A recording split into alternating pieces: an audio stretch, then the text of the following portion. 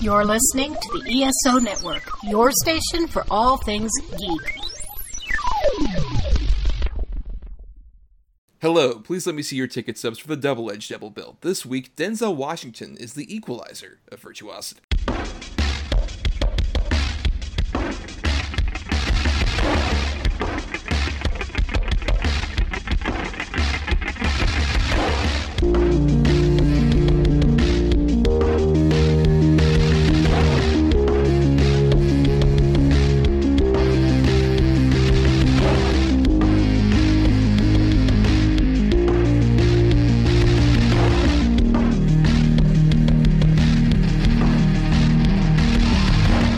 Each week, Adam Thomas and Thomas Mariani will come to the table to discuss the randomly selected yin and yang of a double feature.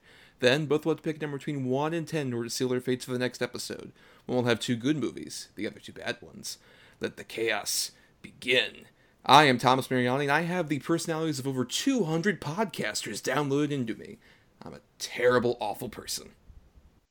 Yeah, you are. I'm Adam Thomas, and I moonlight as a Home Depot sort of employee, and then I like to murder indiscriminately, almost. Excuse me, for legal reasons, it's Home Mart, sir. That's true. Shop smart, shop as smart. Of course, yes. And with us today, one of our favorite guests out there, it is Mr. Shaquille Lambert. Shaquille, welcome back to the show. Okay, all right, welcome back. Thank you. I knew someone was going to try to do it. And I'm glad Shaquille was the one who did. I almost did. I was like, oh, all right, so that's the question? Okay, all right. I see what we're doing now. Not bad. Well, in case you couldn't tell from that impression Shaquille was doing, we're doing an episode on Mr. Denzel Washington, who we've wanted to do an episode on for a bit. We figured it's February, Black History Month, why not celebrate some true black excellence with Mr. Denzel Washington. And I invited Shaquille onto this episode because I know you are a big fan of Mr. Washington. Is that correct?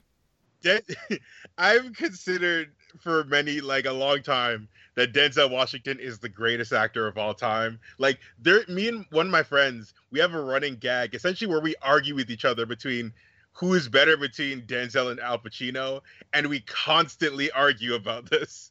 That I'm like, no, Denzel is better because he's more consistent. And he's like, the highs are higher for Al Pacino, but the lows are so much lower. But again, consistency. And this man delivers every single time. Even if the movie's complete and utter dog shit, Denzel is always the one constant of like, this man will bring quality to this. I don't know. Our bad choice. Listen, he tries. It's not infallible. It's not an infallible argument. But most of the time, we're talking like a 97% rating. Accuracy. I'll give you that. I think there's also, I would say that Denzel has never not at least tried. He seems like very much a professional, as opposed to I've seen Al Pacino just sleepwalk. He's gone full zombie for certain movies. Exactly. He's going to give it his all, even if the movie sucks. Even if it sucks. True. Yeah, Denzel never did a Dunkachino sort of thing. Not yet. I don't know. His career is young. Who knows? That's true. That's true. I don't know if y'all have seen the Daily Dunkachino account on Twitter. Yes. But it's the funniest thing in the world, where it's just the Dunkachino bit, but just every single time it's something different and it gets weirder and weirder and weirder. Like Dunkachino as Metal Gear Solid, Dunkachino as Mulholland Drive recently, which is really funny. It's a very interesting meme account for sure. But Shaquille, where would you say the sort of affection for Denzel started for you? Honestly, I gotta say it was probably Man on Fire. Mm-hmm. Like, that was the first one where I went like, no, who the fuck is this guy? And then around that same time, I saw that, and then I saw John Q. And John Q is like, I don't think it's a super, super great movie. When I watched it, that shit hit me so emotionally. Just those two, and then I think I saw Training Day maybe a couple years later, but I was like, this man is the guy. He is my favorite actor. Like, obviously, I'm not gonna say I've seen every single thing he's done, but I've seen like most of the big hitters, and every time I'm just like, man, this is the ideal of like what a black movie star is. that like he's got the charisma, he's got the attitude, he's got the style, and he got the poise and charisma, and just he's just so good. There's so many things I can just say about how good Denzel is and how much I love him. Yeah, I think for me, I remember, and I think this was the case for a lot of people around my age as well, was probably Remember the Titans. Oh, I've watched Remember the Titans at least like 6 times just from school. Yes, exactly. But I remember even seeing that in a theater, and I just remember like seeing that great mix that Denzel usually has of like warmth, but also authority that makes you just want to be like, man, he's going to judge you so hard if he looks you straight in the face, but if you get his approval, it's the best feeling in the world. Like, you want that. He is like the ultimate black father. Yes, exactly. 100% the case. But what about Adam? You're a bit older than us, so where did that really sort of start for your attention to Denzel? To say the fucking least. Remember the Titans and Man on Fire. I'm going back to fucking Glory and Malcolm X were the first times I've seen it. It's sort of like, who's this guy? Like, especially Malcolm X, because, I mean, granted, I was only like 9 or 10 when that came out, but it was such a huge, huge movie. And I saw it when I was that young, too. Like, it definitely stuck with me. And then, you know, honestly, like, the Pelican Brief and Philadelphia were, like, basically back-to-back, and those were really good. I've sort of been a fan of his forever, man. You know, he is, I'll agree with Shaq, he's one of the greatest living American actors, if not of today, of all time, for sure. And I will solely base that on consistency as well. I mean, he's good in everything he's in. Not necessarily always different in everything he's in, but he's able to really inject sort of different nuances into every character to make it different. And I mean, he's a master of his craft, for sure. I'm sorry, I just wanted to bring this up, but like I picture like young Adam watching Malcolm X and going like, "Listen, let me join the Nation of Islam for real quick." It's like, yo, let me join the Black Panthers real quick. Well, I don't know what any of it meant. Like, I'm like, he's dyeing his hair with potatoes? Like, is that a thing? And then like he sees ghosts when he's in jail. This is crazy. And this is true. Like, Spike Lee didn't embellish a goddamn thing. Not a thing. Nope. Never does. But still, though, fucking, that was such a powerful movie to see at such a young age. But yeah, I think Denzel's one of those great guys where, in terms of his acting caliber, he's so good, and he has worked with so many great directors like a Spike Lee, Tony Scott, so many others. He has this great thing where, like, even at his most pilot mode, his pilot mode is better than, like, most actors at their possible peak. You know? Because it's just like, anytime you see him even in that pilot mode, he's just like, nope, it's totally consistent, wonderful performer. He's got that great mix of, like, movie star quality, but also genuine capability as an actor. That makes me just like, I'll follow you to whatever stupid direction you go, even if you end up doing more sort of old man action movies, as we'll talk about with our two movies. But let's go ahead and just briefly say that usually on Double Edge Double Bill, the format is at the end of an episode we pick a random double feature where we have a good feature, bad feature. We switch up on the quality, and it's very relative. But we went with last week we picked the good pick, which was Adams, of The Equalizer, and then the bad pick, which was mine, of Virtuosity. So those are the two main features we'll be talking about, and we'll go ahead and get started then with The Equalizer. A Simple Life. Hey, we better know what you did before you got here for a living. I was a pip. You know, like Gladys Knight in the Pips. A Secret Past. Robert, you were the best. If anyone could have figured a way out of whipping you. I promised someone that I love I would never go back to being that person. But today, I make an exception.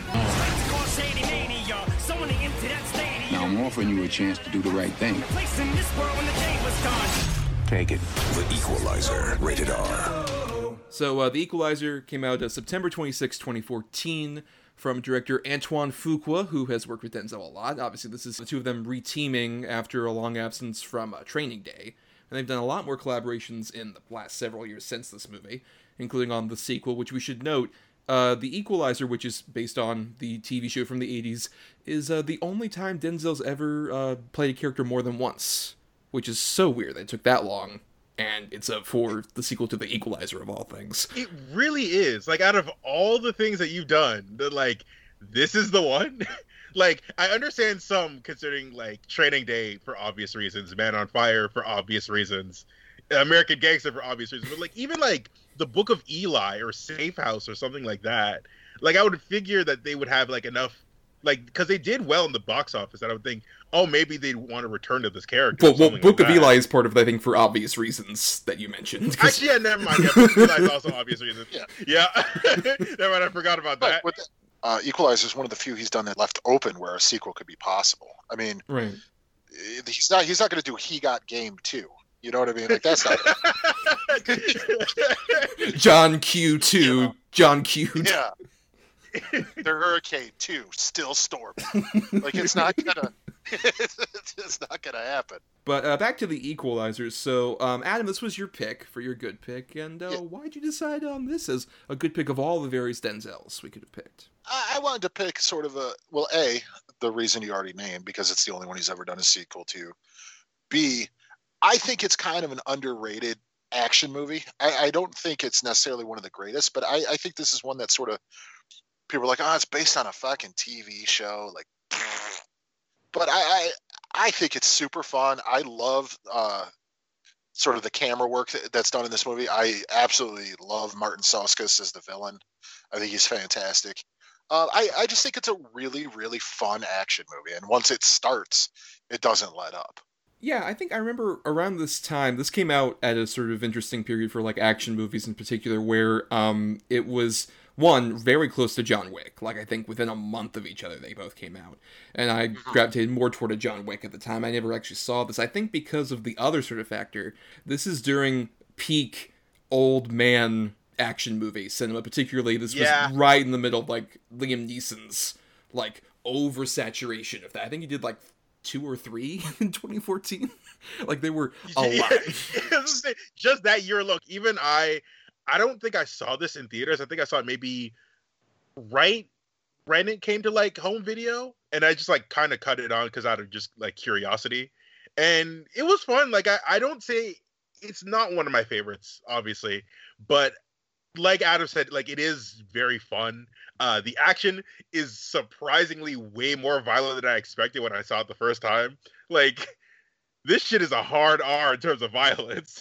Oh, fucking A, right, dude. It's super graphic. For sure. I mean, the scene in the club alone, I mean, he brutally murders those guys. Yeah. Yeah, I think that's my thing with this movie is I hadn't seen it before until Adam picked it for the show. So I was curious, and I will say I think the first 20 to 30 minutes of this movie is kind of where it peaks, which is sort of a problem. Which is to say, I think the first 20 to 30 minutes or so is kind of like perfect for what this movie's trying to be. In terms of like, you establish Denzel really well with his job at the Home Mart department store and his sort of weird friendship with Chloe Grace Moretz, who plays this teenage prostitute, and then going into eventually him running into the Russians that are pimping her out, and that whole fight scene that happens inside of their sort of like parlor office area. I'm like, oh my god, this movie's great. I can't wait to see where it goes from here. And then from there, it's still good. But I think it just is like at its peak, especially during that fight scene with the fucking corkscrews and shit like that. Oh my god! I think the thing is, it feels weirdly episodic within a movie because like the whole sequence we have with him like saving Chloe Grace Moretz, and then there's a whole other sequence of like the whole thing with the restaurant. Like it feels like the epilogue of like other superhero movies where it's like the crime fighter does what he does best in his element, and then it just kind of like neatly wraps up. But it happens like multiple times within a movie. I'm like, this feels like an episode within a movie. It's a weird format, at least to me. Well, yeah, which I guess makes sense given the show it's based on was very much that. Exactly. The show, yeah, was very much like this guy would end up taking up jobs specifically for people who were downtrodden, didn't have much else of anywhere to go, so he sort of defended them basically. And mainly, I was not around for that show. Most of what I know about the show is the really dope ass theme song, which is pretty great. But were you aware of the show that much, Adam? I mean, maybe I heard of it, but I never saw it or anything like that. It wasn't something like my dad watched or something like that. So yeah, no, I don't remember it at all. But there's a new one with Queen Latifah coming out. Yo, the day, because it was the day of the Super Bowl that it aired, at least the first episode, and I found out that day that an Equalizer show was even being made and that she was even involved in it. But that was wild to see, just like the discovery of that for me. Right, yeah, I had no idea either, and I watched the pilot just sort of like, oh, we're doing this for the show anyway. Is it good? It's a very much a CBS procedural show. That's Oh no. Also, they really like to cut around the fact that, I love Queen Latifah, all respect to Queen Latifah, but it's very clear they cut around the fact that she can't do big action sequences. Very choppy. Yeah, I mean, obviously. And it's like, well, that's kind of the point of the show, so, Right. Well, But what I do like about Denzel, at least in this movie, is that you can tell he clearly trained. Like, he actually did a lot of, like, fight choreography stuff, and it really shows here, to the point where, like, he's kind of, like, despite being, like, a very mild-mannered kind of, like, relatable dude, he's kind of like Jason Voorhees. Like, dude fucking slices and dices pretty hardcore in this movie. yeah. The whole third act, when it becomes hyper-violent Home Alone, when he's just like, he made a trap, a barbed wire, like, noose, out of nowhere. Well, and also just the fact that he also likes to stare in the victim's eyes is very Jason Voorhees. Oh, dude, yeah. Oh, he does that so much. Yeah, he's a sociopath. There's no question. He's a psychopath in this. But he's defending the defenseless Adam, so he's off-wind. Yeah, he's everybody's flayed. The downtrod's flayed. No, I definitely agree. I think the action choreography in this is absolutely phenomenal. He does not give a fuck what he does to anybody that he comes across. He beats and kills and slices and shoots in the most heinous, just terrifyingly despicable and painful looking ways. And yet, I was totally on board. I'm like, yeah, kill that fucking guy with his... When did he have time to grease his mustache? What is this guy? Like, kill him. But yeah, no, I really, really dug the action in this. And like I said before, I think Martin Soskis is a really sort of good foil to his character, where they're both basically the same. They don't really have a lot of emotion. And just Martin Soskis wears it on his sleeve. They're both psychopaths. And it's just... I don't know. I really love their sort of dynamic against each other, especially in the restaurant. Yes. When Denzel apparently beats the death out of one of his bodyguards in the bathroom and comes back with his bloody sunglasses. Very quickly, too, because the guy was only gone for like 20 seconds. But I think I just think that's a really, really sort of good scene. But, I never looked at it like being episodic, but now you said that, I think that's very accurate. And I think that might be one of the reasons this isn't higher for me as far as even a score in the pantheon of Denzel's. That makes a lot of sense. It's very sort of disjointed in ways. Like even when he goes to see his former boss or whatever she was at the CIA and Bill Pullman and everything, that alone feels like just an episode. Yeah. And then it goes right to him with David Harbour and all that, which I love. David Harbour is such a scumbag in this movie too. He's really he's good. Great. Excuse me, Adam. He's a good cop. He's a good cop. He's a cop though. He's really, really good. But yeah, that's very true. And then the whole Hallmark sort of scene feels like the end of a season. So yeah, I never thought of it like that. But that's a really good way to sort of clarify. That's Shaq. That's why I like having you on the show, man. Yay, I appreciate that. Thank you. I was kidding. It's not true. Oh. I'm in misery right now. But also what I really dig about, like, with at least, like, as much as it can get episodic and can be kind of tied up in, like, oh, hey, here Denzel's friends with these fellow employees at Homemart, or with Chloe Moretz as the prostitute, all this other different stuff.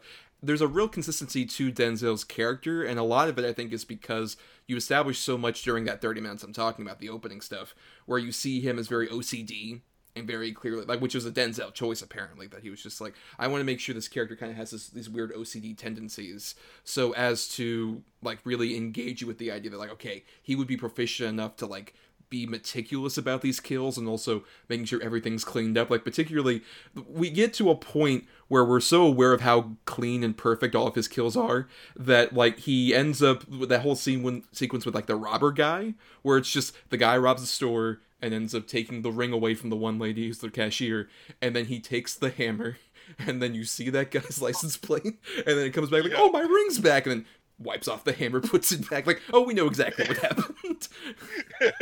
Yeah, beat that man to death with a sledgehammer. like, there's no question.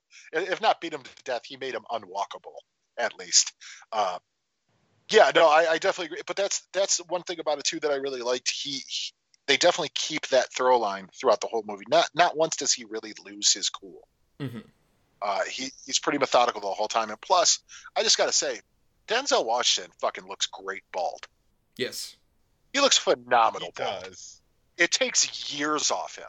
Like, he looks 10 years younger bald. Especially because then you see the sequel and you're like, oh. Yeah, he looked like when he has the old hair. Thing is, in his younger years, he hit that hairline perfectly. But yeah, now he's getting old, and yeah, no, he's got to keep the baldness works for him. Honestly, Yes, I agree. He's wearing like a cabbie hat in the second one. You're like, oh. That's the thing also I do want to say is I agree with a lot of the issues about the episodicness and all that other stuff. Watching the sequel at least made me appreciate this movie a lot more, just because all these problems we have is like amplified to 10 in the sequel. Oh, It's like, so you saw the sequel, right? yes, I did. Yes. Yeah. Okay, one thing I won't say for spoilers, but like when a certain actor showed up, did you immediately go, "He did it"? Oh yeah, 100%. Yes. The literal second he popped up on screen, I'm like, I know he did it. I don't even know what he did, but I know he did it. Yeah, but it has all these much more episodic things. So like, especially like the whole thing with Ashton Sanders as it's weird where it's like this TV show movie's adapting partially like an after school special, like the very special episode. We're just like, now you gotta stop getting on gang violence and start doing your drawing again. Start being contributing to society. But yeah, and even like the action sequences aren't nearly as good, except there is one really good bit where he's a Lyft driver at one point and a guy tries to stab him inside the car. That sequence is genuinely really good. That one was good. But none of them really equal nearly as much as like the action beats in this movie, which are really consistently good, as we mentioned. Obviously, they're portraying him like a good guy and he cares about the downtrodden in this movie and everything, but it never felt like too overboard. Like even the stuff with Ralphie, like the guy he's helping lose weight to be a security guard, I really felt that it was like sort of a genuine thing. It didn't feel too silly and forced for me. Like it was really good, and you actually felt bad for that guy. But then at the end, you're like, yeah, kick some ass, Ralphie. Well, especially with those shitty, corrupt cops that he had to deal with his mom's restaurant and all that, which is another great scene when Denzel beats the shit out of those cops who are harassing him. Man, he fucking piss out of those cops. God damn. Isn't one of them like a Wahlberg brother? If not, he should be. In case you couldn't tell by our brilliant David Harbour impressions earlier, this is a Boston movie, which you love. It's mostly just like Boston white trash surrounded around either Martin Soskas or Denzel. Pretty much this whole movie. But yeah, I think all that really works, and I think it's also because like with the Ralphie character or the Chloe Moretz character, any of the other like sort of people who look up to Denzel, it's what we talked about with like that sort of father figure thing with him, where it's just like you are like those characters, which is like, man, I just want Denzel to think I'm great. Please love me, Denzel. And like you have that sort of like osmosis with those characters, and especially with this movie. You hope he likes you, for God's sake. True, if you're on his bad side, it's not a good idea. Yeah, that's not something you don't want him to be like, fuck you. Oh, God damn it, I'm going to lose my jaw. It's just, but yeah, like I said, I don't think this is a perfect movie by any means. I don't even think it's one of his necessarily best. But I do think in the pantheon of, as you guys called it, old man action movies that were coming out this time, this is easily one of the better ones. As far as an example of those go, like all the Liam Neeson's ones and the Nick Cages and Travolta's and all that shit. This one's definitely one of the better ones, just as far as being competently made even. Yeah. And again, no, you guys haven't talked about him. What about Martin Soskas? Did you guys like him in this movie? Like, honestly. Oh, no, I thought he was great. He's very smarmy. Like, as soon as he came in, they're just like, even if he wasn't a villain, be like, I don't like you. He's got that smarminess down. Right. I think that's why I like him so much. He's very, like, methodical, but he also is, like, very metrosexual in the way he carries himself. Super clean all the time, everything. Where he's just such a badass, but still, like, he's super clean cut and doesn't want to get necessarily dirty.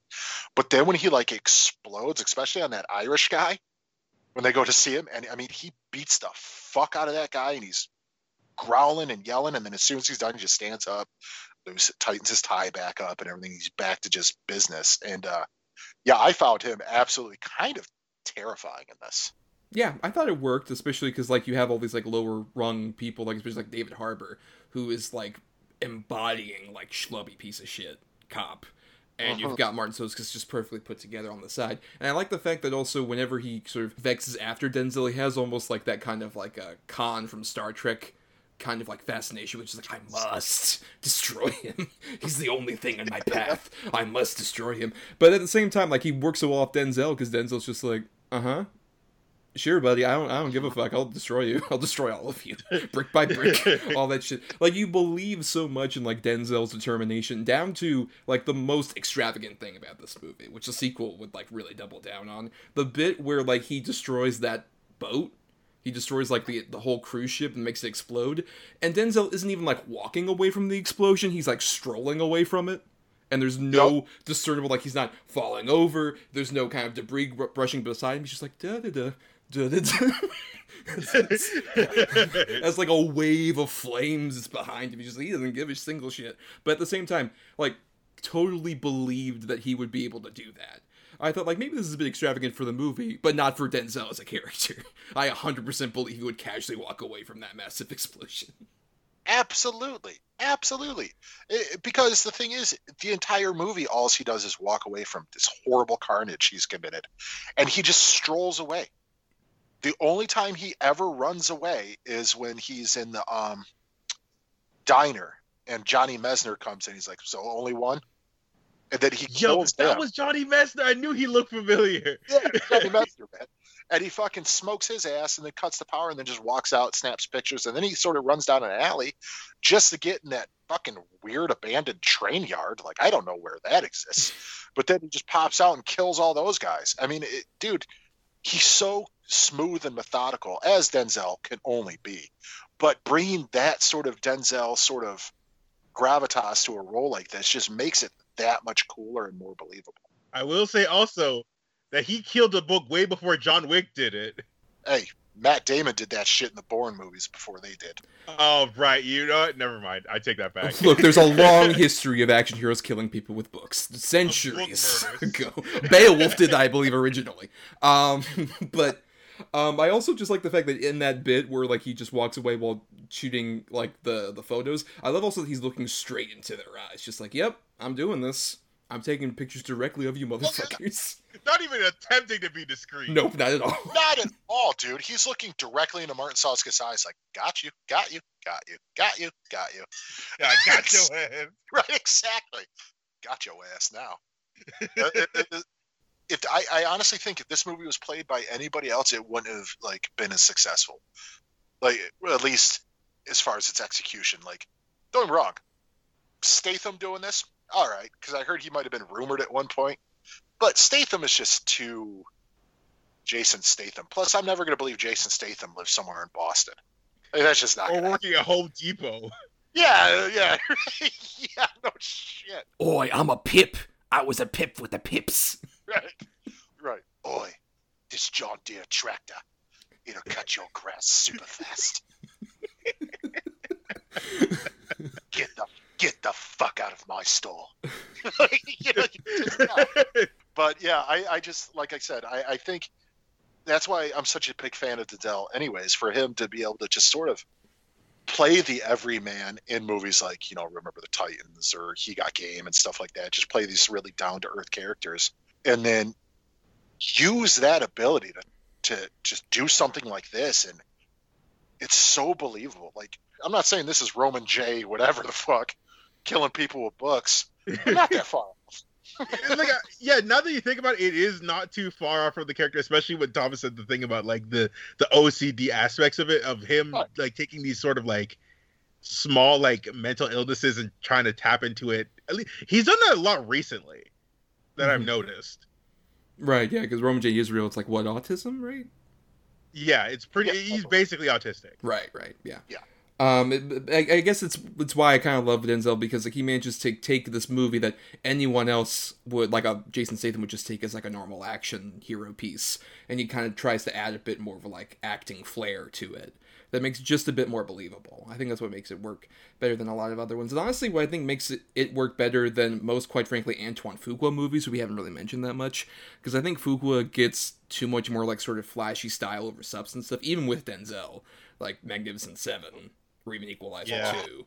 Like, it's so much more flash and not much more substance as opposed to like this or like a Training Day. There's a lot more of like authentic reality that kind of grounds even the silliness that happens here, to the point where it's like, yeah, I believe Denzel could like make a, giant Home Alone trap in the Home Mart. Sure, I believe that. Fuqua's Fuqua in general is just like a very hit or miss guy. Yeah.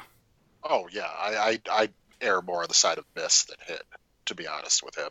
But yeah, I definitely agree, Thomas. I definitely agree. God, you're so smart, man. I swear to God. Oh, shucks. It's because I read all those books on the 100 list. The old man, the sea. The fish gotta be the fish, man gotta be the man. That's how it works. And that's my book report. But let's go ahead and get into final thoughts. Then Adam, as the person who chose, your final thoughts on The Equalizer.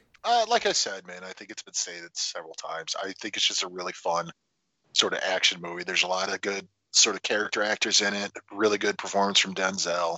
It's a little disjointed in times. The pacing can sort of make the movie feel a little bit longer in parts than it needs to be. But other than that, I think it's a really, really fun movie. And especially in comparison to sort of, a movie that has a sequel made by the same people that pales in comparison. I just think this is definitely worth a watch. I think it's super fun. It's a good sort of later action sort of role for Denzel that, he fits right in this sort of wheelhouse, because like you said, like Magnificent Seven is like, good fucking God. But this is super, super fun. It's just a really, really cool movie. And Jaquil, your final thoughts on The Equalizer?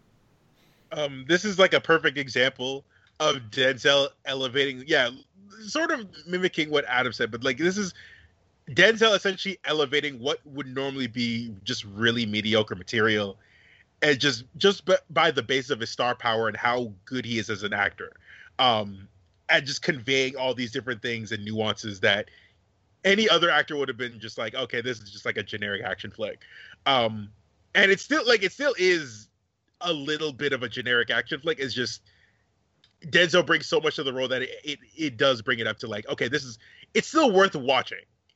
Even if you're not like super, super into action movies, I think this is like a good one to bring just because of Denzel and like what he brings as an actor and what he brings to this role. I think is very entertaining enough for even just like people who aren't into action flicks, if that makes sense. Yeah, I agree. I think it kind of reminds me a lot of like when he would collaborate with his late director collaborator who he did the most movies with, Tony Scott. Like, this feels more in line with, like, a Tony Scott movie in terms of... his Tony Scott flicks are fucking ace. I love all of them. So great, but I think a lot of that is because Tony Scott has a lot of great flash, but Denzel brings the gravitas that, like, really makes it the best of both worlds. And I think that's what The Equalizer gets at least very close to doing. I think, like I said, I think it hits that perfectly in the first 30 minutes or so, and then after that, it's still very fun, but feels a bit lesser of a movie. But with all that being said, it still is like a really great showcase for Denzel doing one of the better examples of like these mid-2010s old man action movies. It's definitely like, it's more entertaining than seeing like Liam Neeson do it the 15th time. Before you go, the one thing I will say, another great line in this movie that is totally from a Tony Scott movie, especially like Man on Fire, Christopher Walken sort of deal, when his boss is like, he didn't come here to he came to ask for permission. Like, yeah, he's asking for permission to kill everybody. Like, it's so fucking cool. Yes. And it just reminds me of Christopher Walken. Creasy's about to paint his masterpiece. Yep. Yeah. His aunt is dead. Like, yes. Shadows, by the way, it's Melissa Leo. We didn't mention who's his boss. Yeah. That's Mary Bill Pullman. Yeah. Very good, yes. But, someone who was going to be the Equalizer in a movie adaptation was going to be Russell Crowe, who was, picked to do it at a certain point, which will be very important to our next feature. Though first, here is a promo for an ESO show you can queue up right after ours. DragonCon 2021 is scheduled for Labor Day weekend, and whether it's an in-person event or once again goes virtual, the DragonCon Report podcast crew will cover the con right up to the big event. So sit back with your bucket of rum, dragon's mead, apple pie, or whatever your beverage of choice, and tune in to the latest news, notes, interviews, discussions, and even a dragon tale or two on the DragonCon Report, a proud member of the ESO Network. Check us out at DragonConReport.com. All right, and now we're getting to our bad feature, Virtuosity. A computer composite of 183 serial killers. But now, he's leaving the virtual world. I think I'm gonna like it here. Where's my gun? Hey, Parker! This one's for you! Here we go. Sid's a copycat. This is not a game, but Sid is still from the game. He only enjoys playing against his favorite opponent, and that's me. Game over. That's reality for you. So, Virtuosity came out on August 4th, 1995, so we're going back for Denzel, back during his younger days. This is post his win for Glory, but pre his win for Training Day, and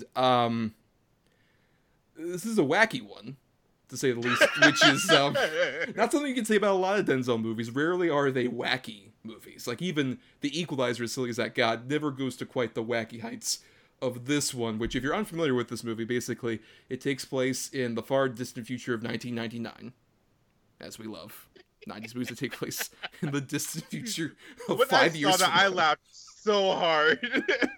Yes, where Denzel plays a former cop who has been in prison for a little bit for the last couple of years because he ended up killing a bunch of people after his family was murdered by the serial killer who died in that attack.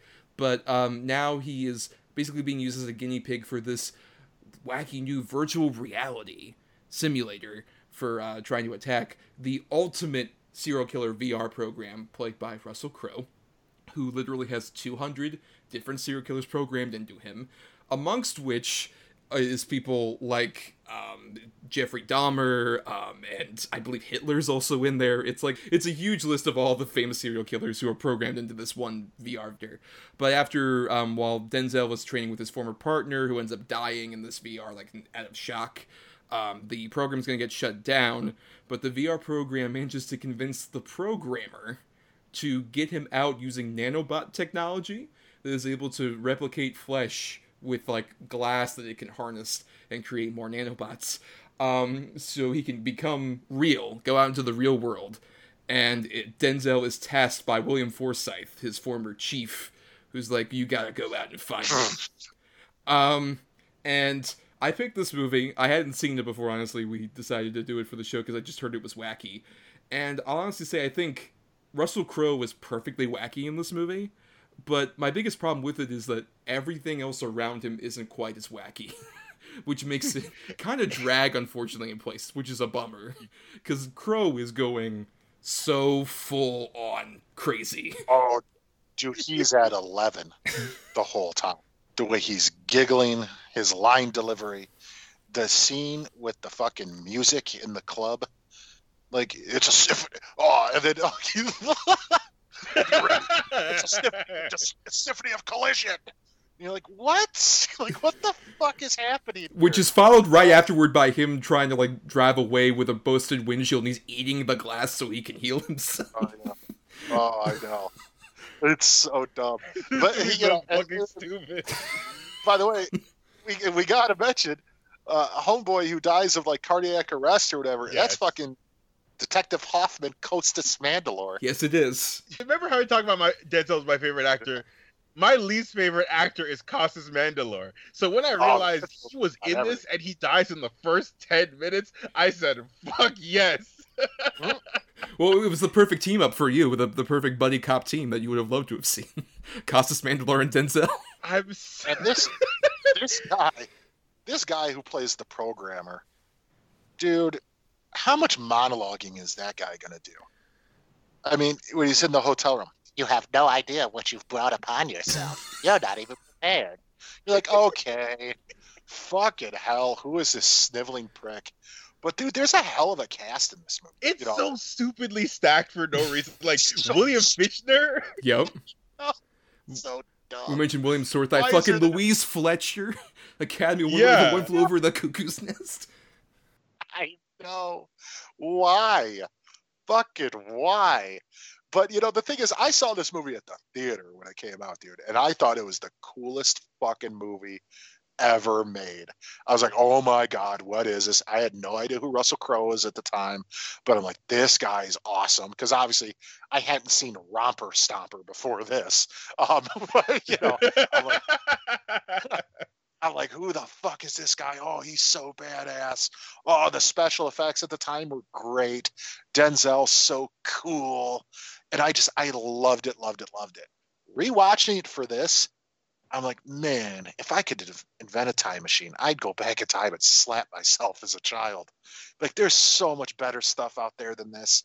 It's so stupid in every fucking way. I mean, to the point where what's his name from fucking Lord of Illusions and everything, the one who's the designs the nanobots. Okay, Kevin J. O'Connor, also from many Paul Thomas Anderson movies. Yes. Yeah. And you get fucking the guys like, oh, perhaps we could make one. He's like, no, the technology's not there. It can't be done. It could be Sheila. All right, grab her module, bring it. We'll do it. Like, wait a minute. So this guy's just a horn dog who just doesn't give a shit if it's going to work or not. He's hoping that it does. And the fact of the matter is, he's in there watching this screen, and he asks the guy, hey, man, let me borrow your gear for a couple minutes. Ew.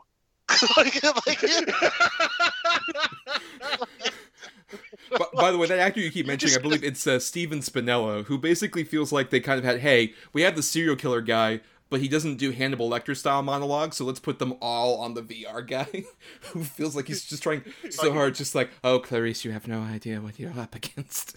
Hey, William Fichtner, call your third cousin. Get him in this movie. Like, dude, I'm not a proponent of all people look alike, but white people they in this look they look identical. People in this movie all look the same. Like, they're all part of some crazy inbred family. It's literally The Hills Have Eyes with Russell Crowe and Denzel Washington in it. Well, that's the thing. Yeah, Russell Crowe sticks out only because, like, especially when he's in the purple suit, and he's all big and muscular as he is, I'm just like, is this just like the Frank Miller Dark Knight Returns Joker just brought to life? That's what he looks like. He's literally wearing zoot suits in this movie. Like, he looks like he's dressed like the fucking main weasel from Roger Rabbit. He's a big fan of squirrel nut zippers. He was really big on that, like... Cherry Papa Daddies is his favorite group. It's just... Well, we know he loves music because he describes every murder like a symphony, a massive composition. Oh, I know. And the thing is, so I get he's an android and he can take these shots and stuff, but also he has amazing jumping capabilities. Bro, he's soaring in this movie all the time, dude. He jumps through a drop ceiling like it's nothing and just escapes. You're like, wait, why? Why can he do this? Like, it's just, and I love the explanation. Like, well, how did you figure out where he was? Semicolon and a parentheses was a smiley face. That's how people used to sign off their emails. Oh, this is 1995 in a nutshell. Oh, dated. And I just love also, it's just like, this is the extent of which emojis will ever go to. I know, and I love that it blows her mind too. She's like, whoa. What the fuck? I want to go back in time and just show somebody from 1995 an eggplant emoji and tell them, yeah, this means a dick now. What witchcraft are you talking about, sir? What is this demon device you have in your hand? Yeah, if you go back to the 50s with a Texas Instruments calculator. But, I want to get Shaquille, because you've comments on things, but I want to especially get from you, because we haven't talked about our subject that much for this movie. How do you feel in particular about Denzel in Virtuosity? How do you think he, especially amongst sort of like the lesser Denzel fare? I'll say this. He has the single worst fake dreads I've ever seen in my entire 100%. Yo, when he got out of that machine and I saw that hair, I said, oh no.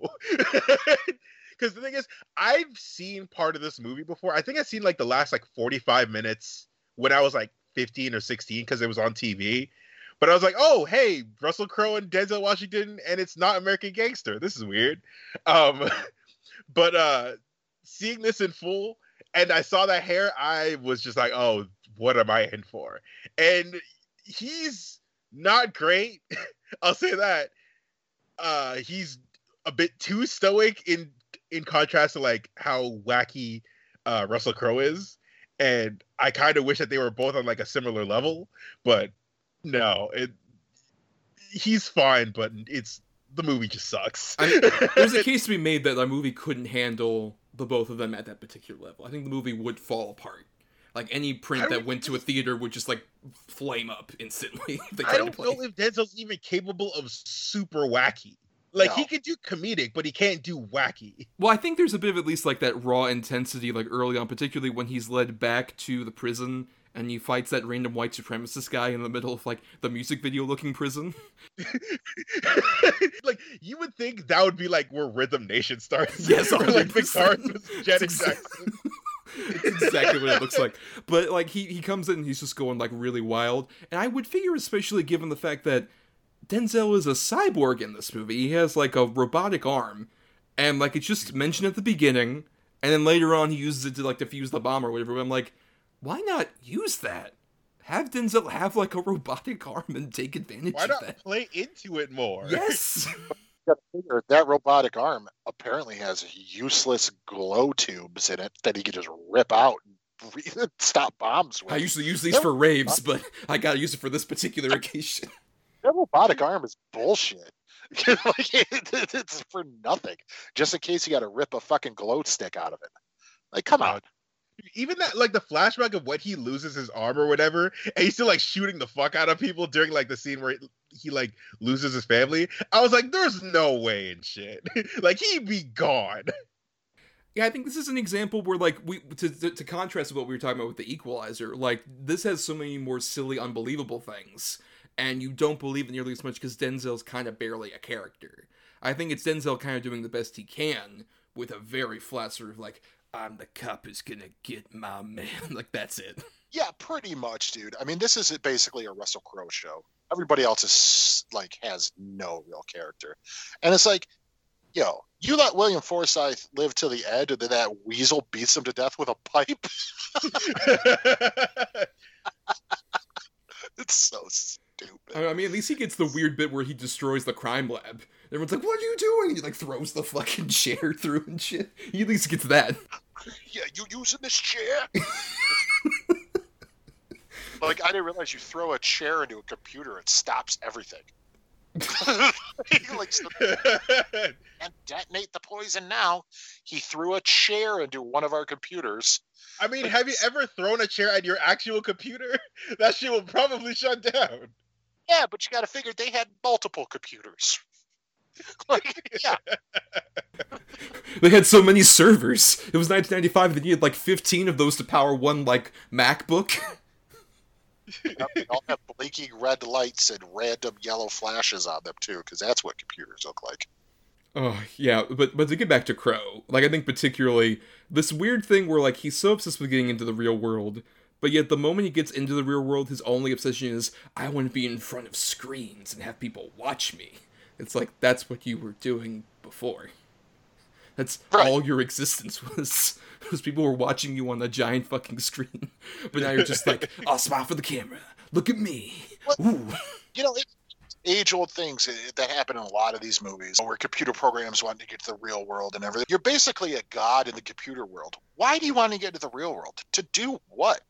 Like, what are you going to do? Nothing. You get dropped through shards of glass that supposedly heal you, and yet... like I just don't understand the logic. Well, obviously, this movie is not really built on logic, per se. And can we also comment on how stupid those police uniforms looked in the beginning of the movie? Oh, they're so trash.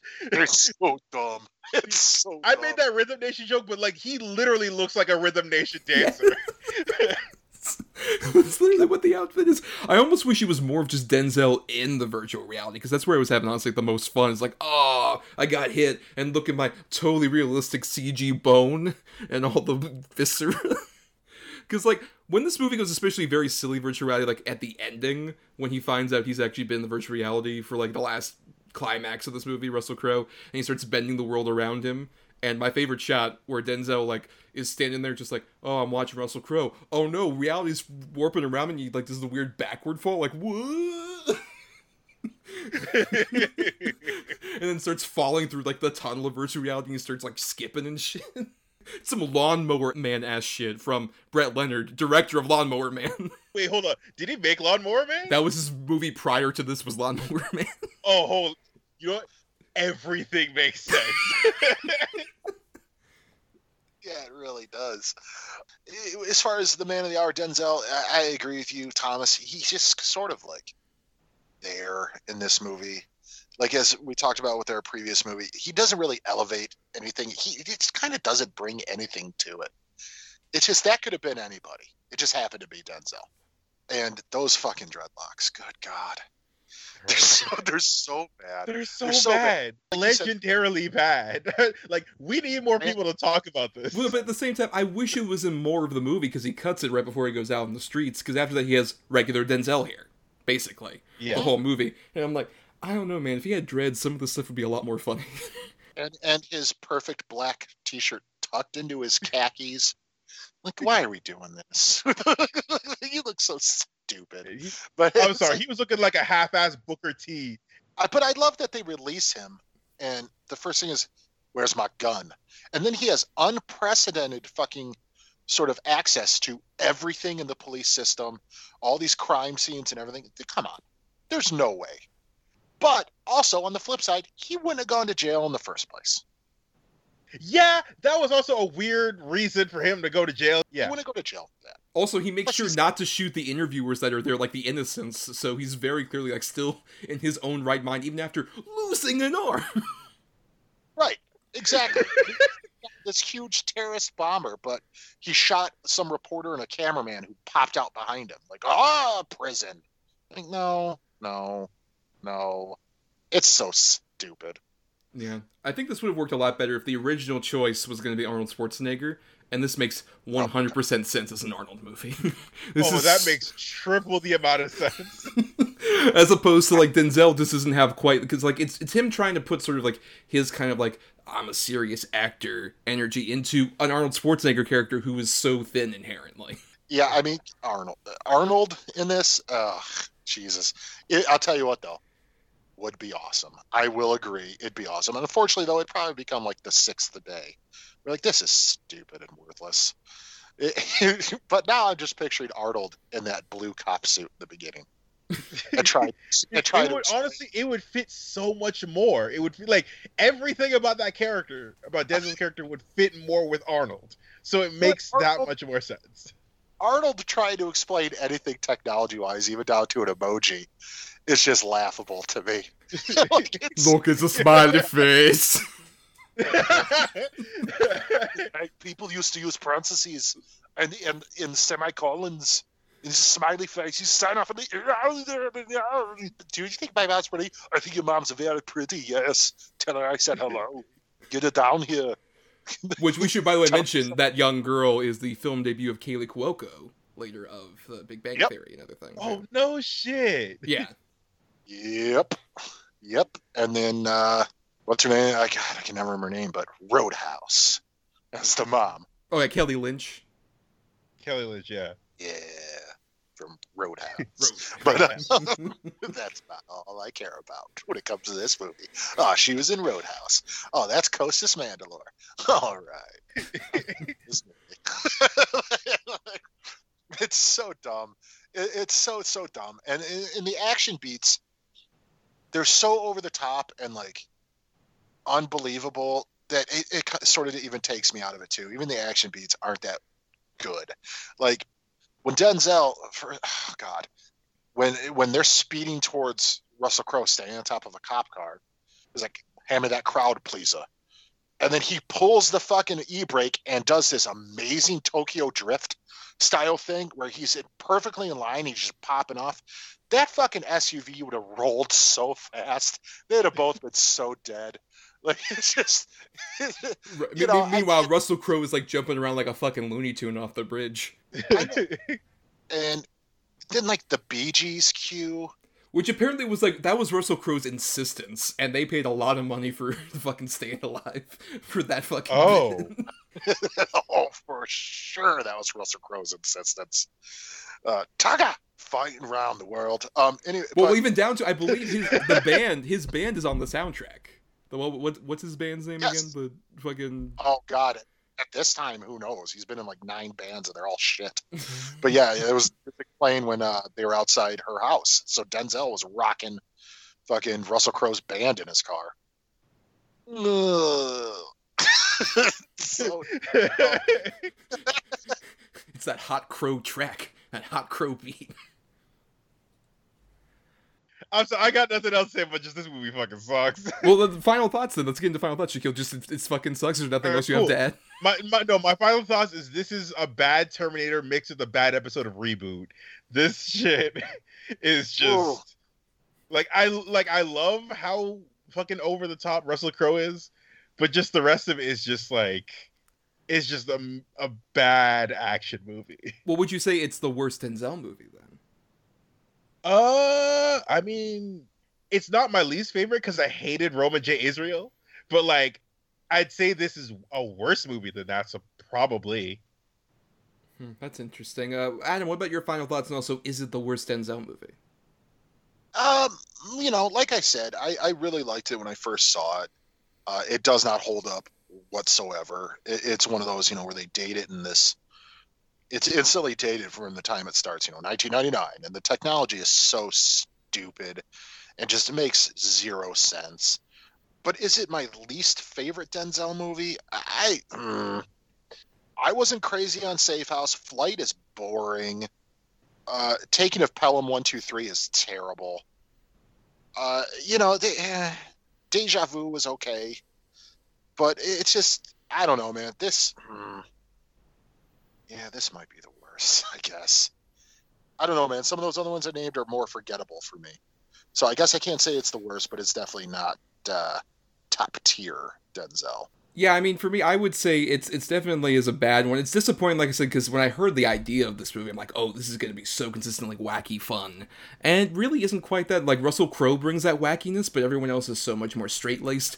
I think to try and balance it out, but it ends up kind of like having lulls where I'm just like, when's Russell Crowe going to show up? Which is a weird thing, because I love Denzel, and I love usually seeing him, especially in these kind of like roles where he's trying to hunt down these killers or villains or whatever. I love to see that usually. And here he's just kind of doing the best he can with very much a character that doesn't fit him. But I would still say it's not the least favorite. I would agree, like, Taking a Pelham 123 remake is worse for me, or The Equalizer 2 even, I would say is worse for me, or even, this is just a weird obscure one, Heart Condition, which is the one where he plays the guy who ends up dying and his heart is put into Bob Hoskins, and Bob Hoskins sees Denzel's ghost the whole movie. I've never even heard of this. I don't know of this, yeah. I only know of this because it was on, like, Comedy Central at one point. I'm like, this is a real movie? The guy from Roger Rabbit and Denzel Washington? It's a real movie. Look it up. It's pretty bad, especially because it's just like, oh, it looks like I learned to have my true heart from my black ghost friends. That's literally what the premise of the movie is. It's really bad. But Virtuosity is not that far off, unfortunately. But let's go ahead and get into some closing stuff, including we'll be doing our picking for next week, so stay tuned to the end for that. But also every Monday over at DEDB Pod on Twitter and Facebook, we ask you all about, like, hey, what are the best and least for the topic that we're doing for you guys? And we asked you all about Denzel. So we had a few people comment, like James Rodriguez, who says, Denzel Washington has won 2 Oscars in his lifetime, but neither were for his greatest performance as Malcolm X. Spike Lee's epic biopic chronicles the life and legacy of the real-life figure, ensuring it all comes together in Denzel's powerhouse portrayal. He's not bad in films like The Equalizer 2 or Man on Fire, but I just don't care for them as much. Ryan Quarterman says, best Training Day, Flight, Man on Fire, Book of Eli, Inside Man, American Gangster. Worst Fences, The Little Things, and Magnificent Seven. Joel Copeling, at Real Joel Copeling on Twitter, says his best performance is in Malcolm X, where he gradually builds a portrait of an absolute legend that is just remarkably intimate instead of simplistically broad and iconographic. Meanwhile, he was sleepwalking through Equalizer 2. Matt Anderson, at Matthew 058141152, says out of his best work, I'd say Malcolm X and Training Day are great. I was also surprised by his work in A Soldier Story and Much Ado About Nothing. In terms of worst, I'd say The Little Things. Typically, he'll find a way for his charisma to work enough for the characters he plays in something like The Equalizer or even The Magnificent Seven. With the little things, he seemed to either be sleepwalking through it or miscast. And then Burial Grid at Burial_Grid says, I think Virtuosity ticks both of these boxes simultaneously. Which is certainly a take. I'll give you that. But yeah, I mean, I respect some of those choices. Especially, I like the mention of Much Ado About Nothing, which, like, Denzel doing Shakespeare works really well.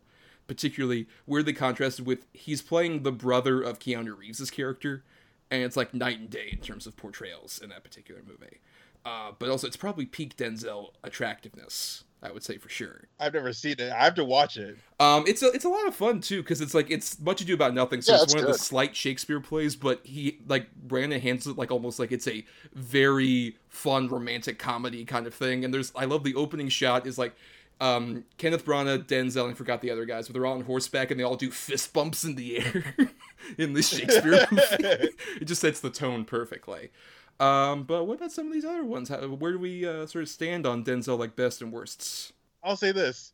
Ryan is 100% full of shit. Like, I love him, but he's full of shit for putting Fences in worst. Get the fuck out of here for that. He should have won the Oscar for it that year. I'm still mad about that.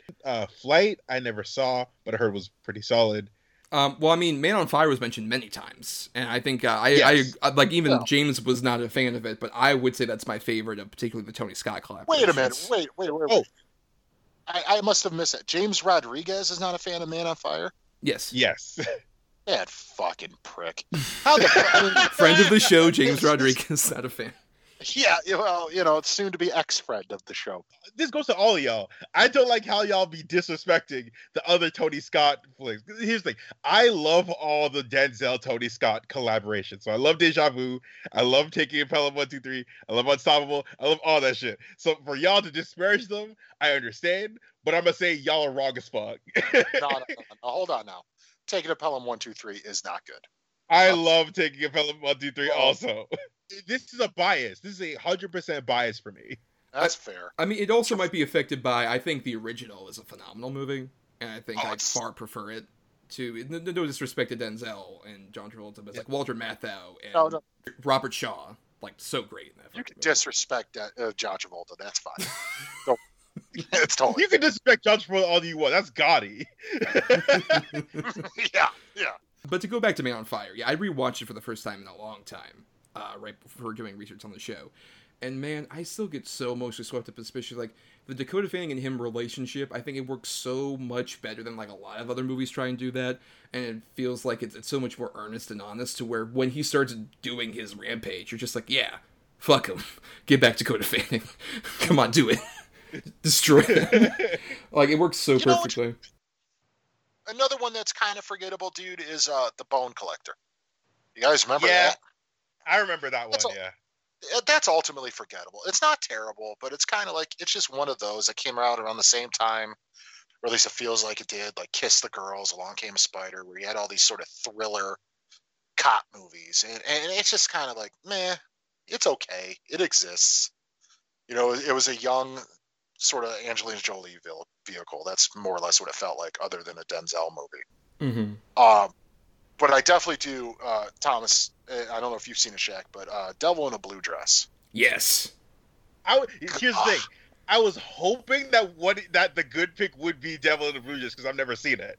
I hadn't seen it until, like, doing research for the show, and that's what makes even, like, the Equalizer thing slightly more upsetting to me, because Devil in a Blue Dress is based on a series of novels where Denzel's character, who's, like, this blue-collar dude who, in this movie, in Devil in a Blue Dress, becomes, like, a detective, basically, apropos of just, like, being kind of thrown into the situation, and it's so great.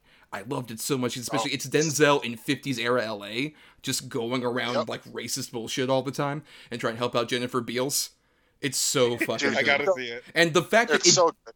And the fact that it didn't do very well at the time it came out, because partially it came out right around 7, but then also even when it opened up, people were more going to Halloween 6 instead of fucking Devil in a Blue Dress. Which pisses me off, because we should have gotten at least like a trilogy of movies with that character, because he's so awesome. And how fucking good is Don Cheadle in that, too? Oh, he's so good. This is like murderous, weirdo, psycho friend. So great. Such a great cast. So good. That is definitely one of the ones that if I had to pick a Denzel movie that nobody's seen that's really fucking good, it would be Devil in the Blue Dress. I think it's absolutely phenomenal. Yeah, damn near a perfect movie for me. Yes. Damn near. Definitely would agree. It really rose up on my Denzel rankings, even just from seeing it this one time. But there's a few others that we haven't even mentioned that much, like Crimson Tide of the Tony Scott collaborations, I think is pretty well done, like him and Gene Hackman going off each other. Hell yeah. I really dig that one. Also, another one that just, I think, really disappeared from the crowd is Fallen, where he plays a guy trying to follow, like, a serial killer who's, like, his body's been possessed by a demon. It's one of the few genre movies Denzel ever did. Fallen is creepy as shit. Yes. And that cast also, just like, oh, hey, here's James Gandolfini. Here's Elias Koteas. Here's, like, a bunch of great people from, like, the 90s. Yeah, Fallen's really, really good. The ending's, I mean, you gotta admit, the ending's a little silly. But I don't disagree necessarily for this movie about a demon possessor. Not necessarily. Ending's a little, but still, no, that's an absolutely great movie. And Book of Eli has great action beats to it, but ultimately it's kind of like, meh. I mean, I wouldn't put it as bland as like maybe Two Guns with him and Mark Wahlberg, which does have a lot of fun stuff in it, but I've seen that movie, and I honestly couldn't tell you anything that happened in it at this point. I've completely forgotten everything that happened. Wait, Two Guns or Book of Eli? Two Guns.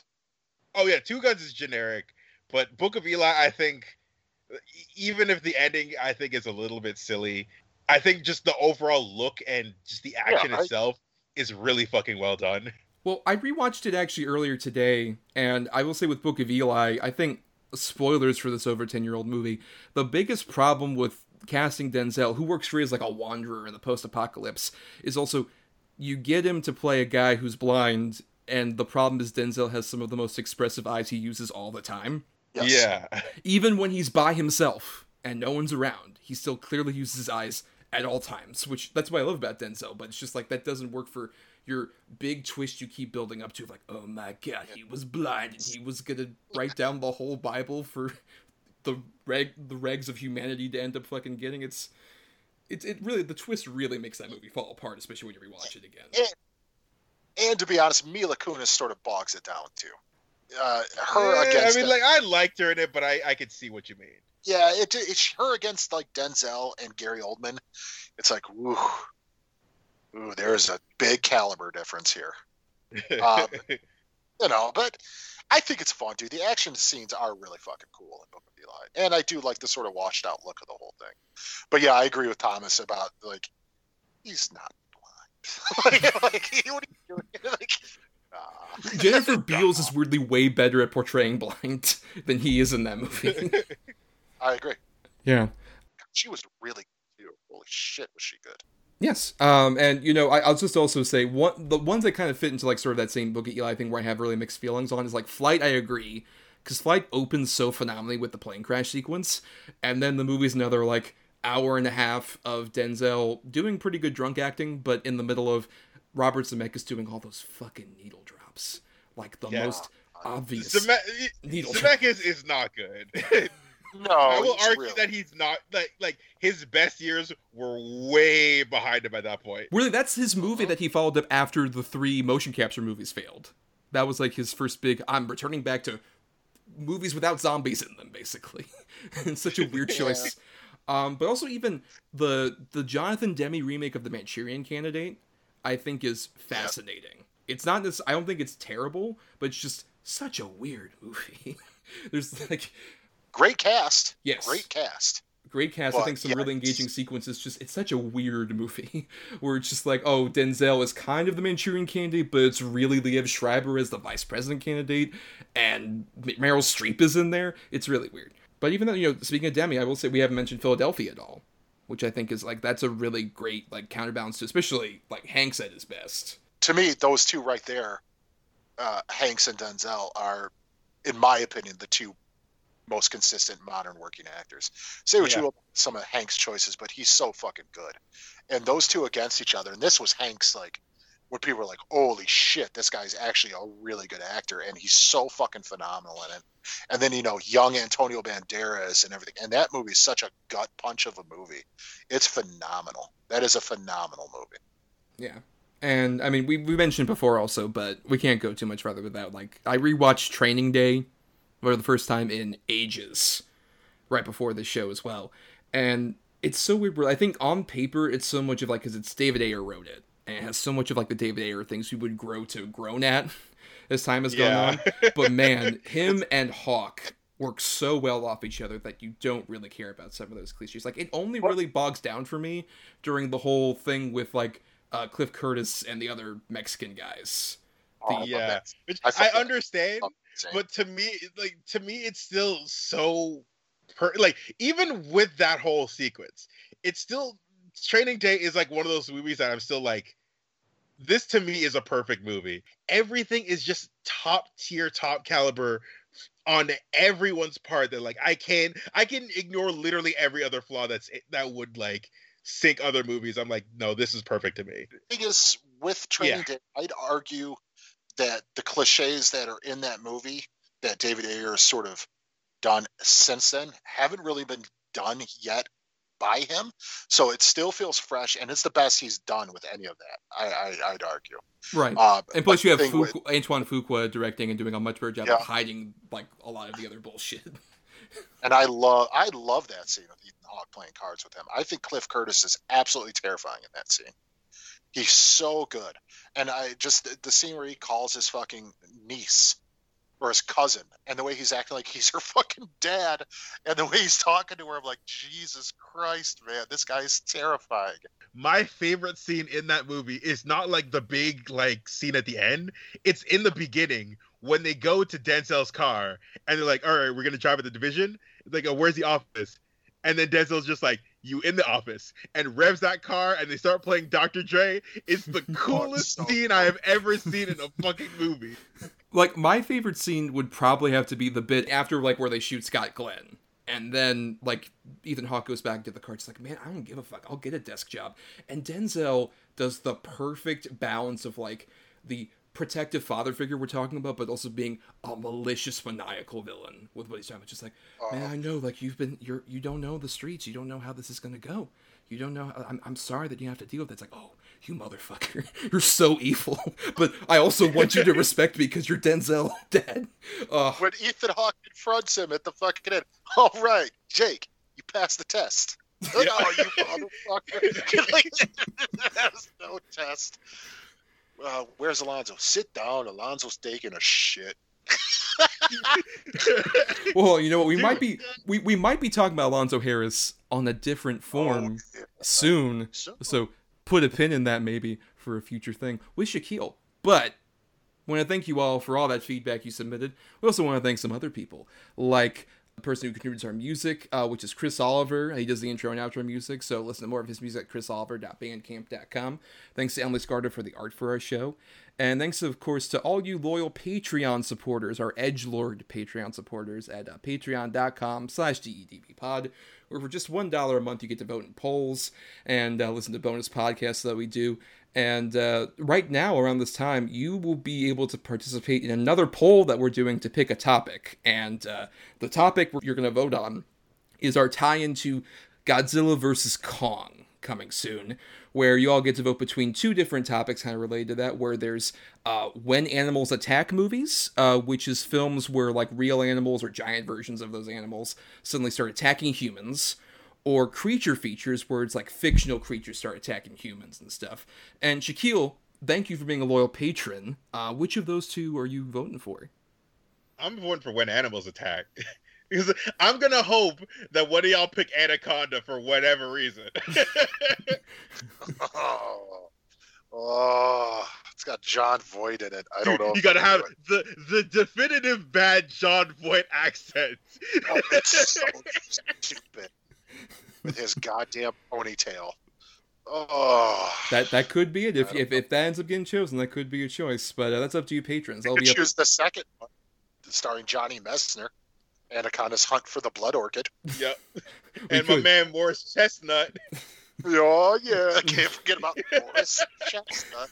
Very, very true. But that's something all you patrons can vote on starting this Wednesday. You'll be able to vote on that. Like our lovely guest, Shaquille, who, like we said, thank you for being a patron, but also thank you for being on the show. Why don't you plug yourself? Of course. You can find me on all social medias at Shaq Excellence, SHAK Excellence. That's on all social media, so that means Instagram, TikTok, all that other shit.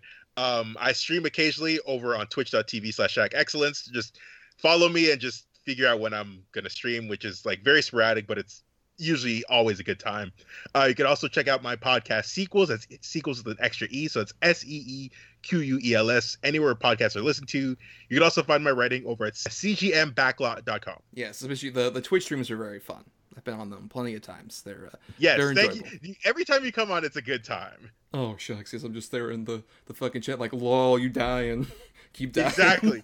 Me dying a lot in games that I shouldn't be dying a lot at. Like, certain Kingdom Hearts levels were very fun to watch you struggle.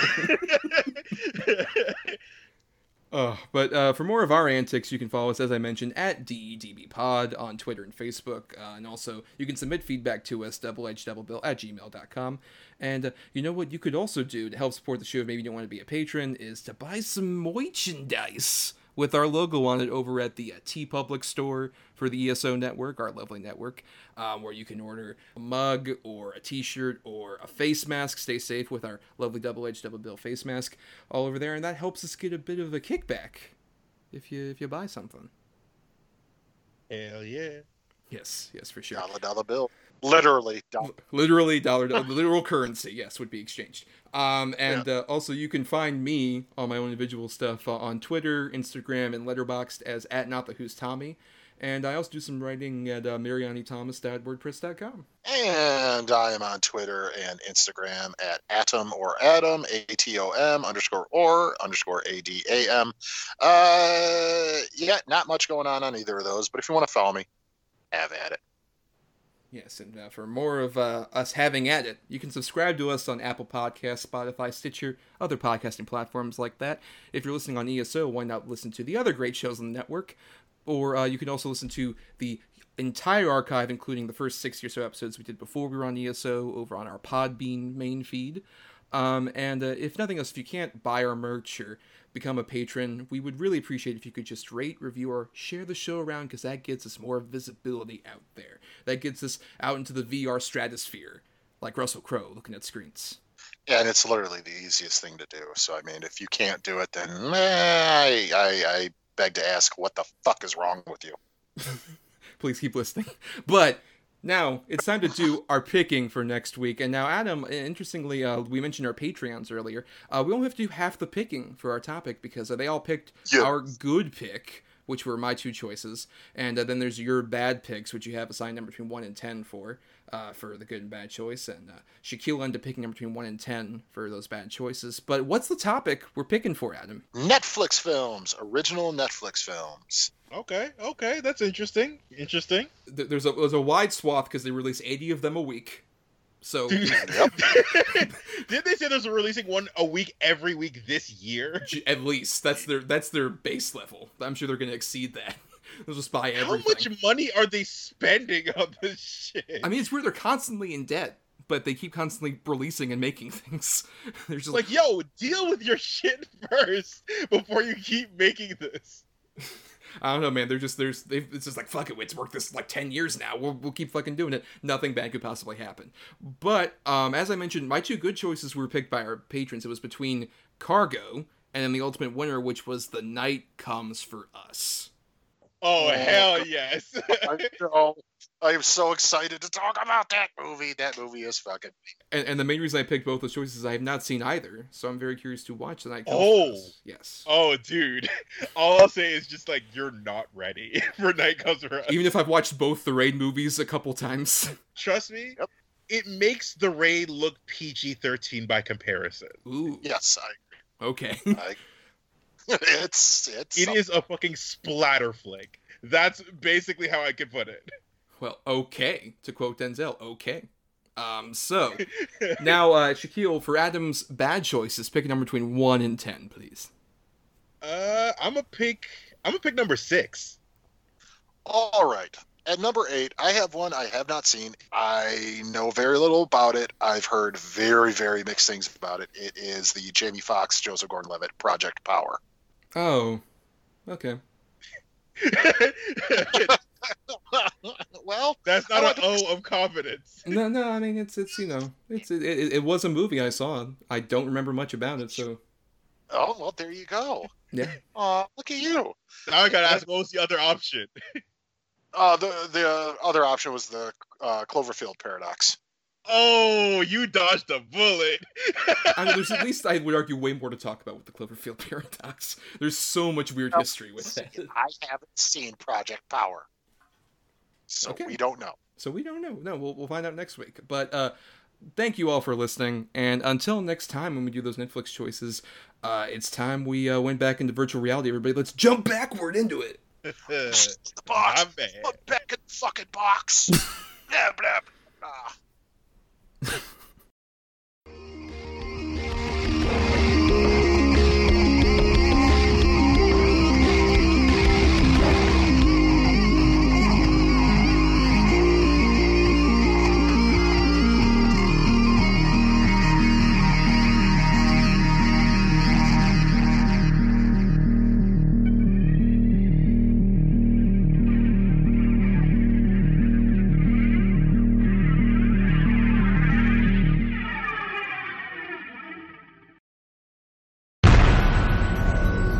This has been a broadcast of the ESO Network. Be part of the crew and help support our shows by donating to our ESO Patreon or by shopping for the TeePublic store, which can all be found at www.esonetwork.com. The ESO Network, your station for all things geek.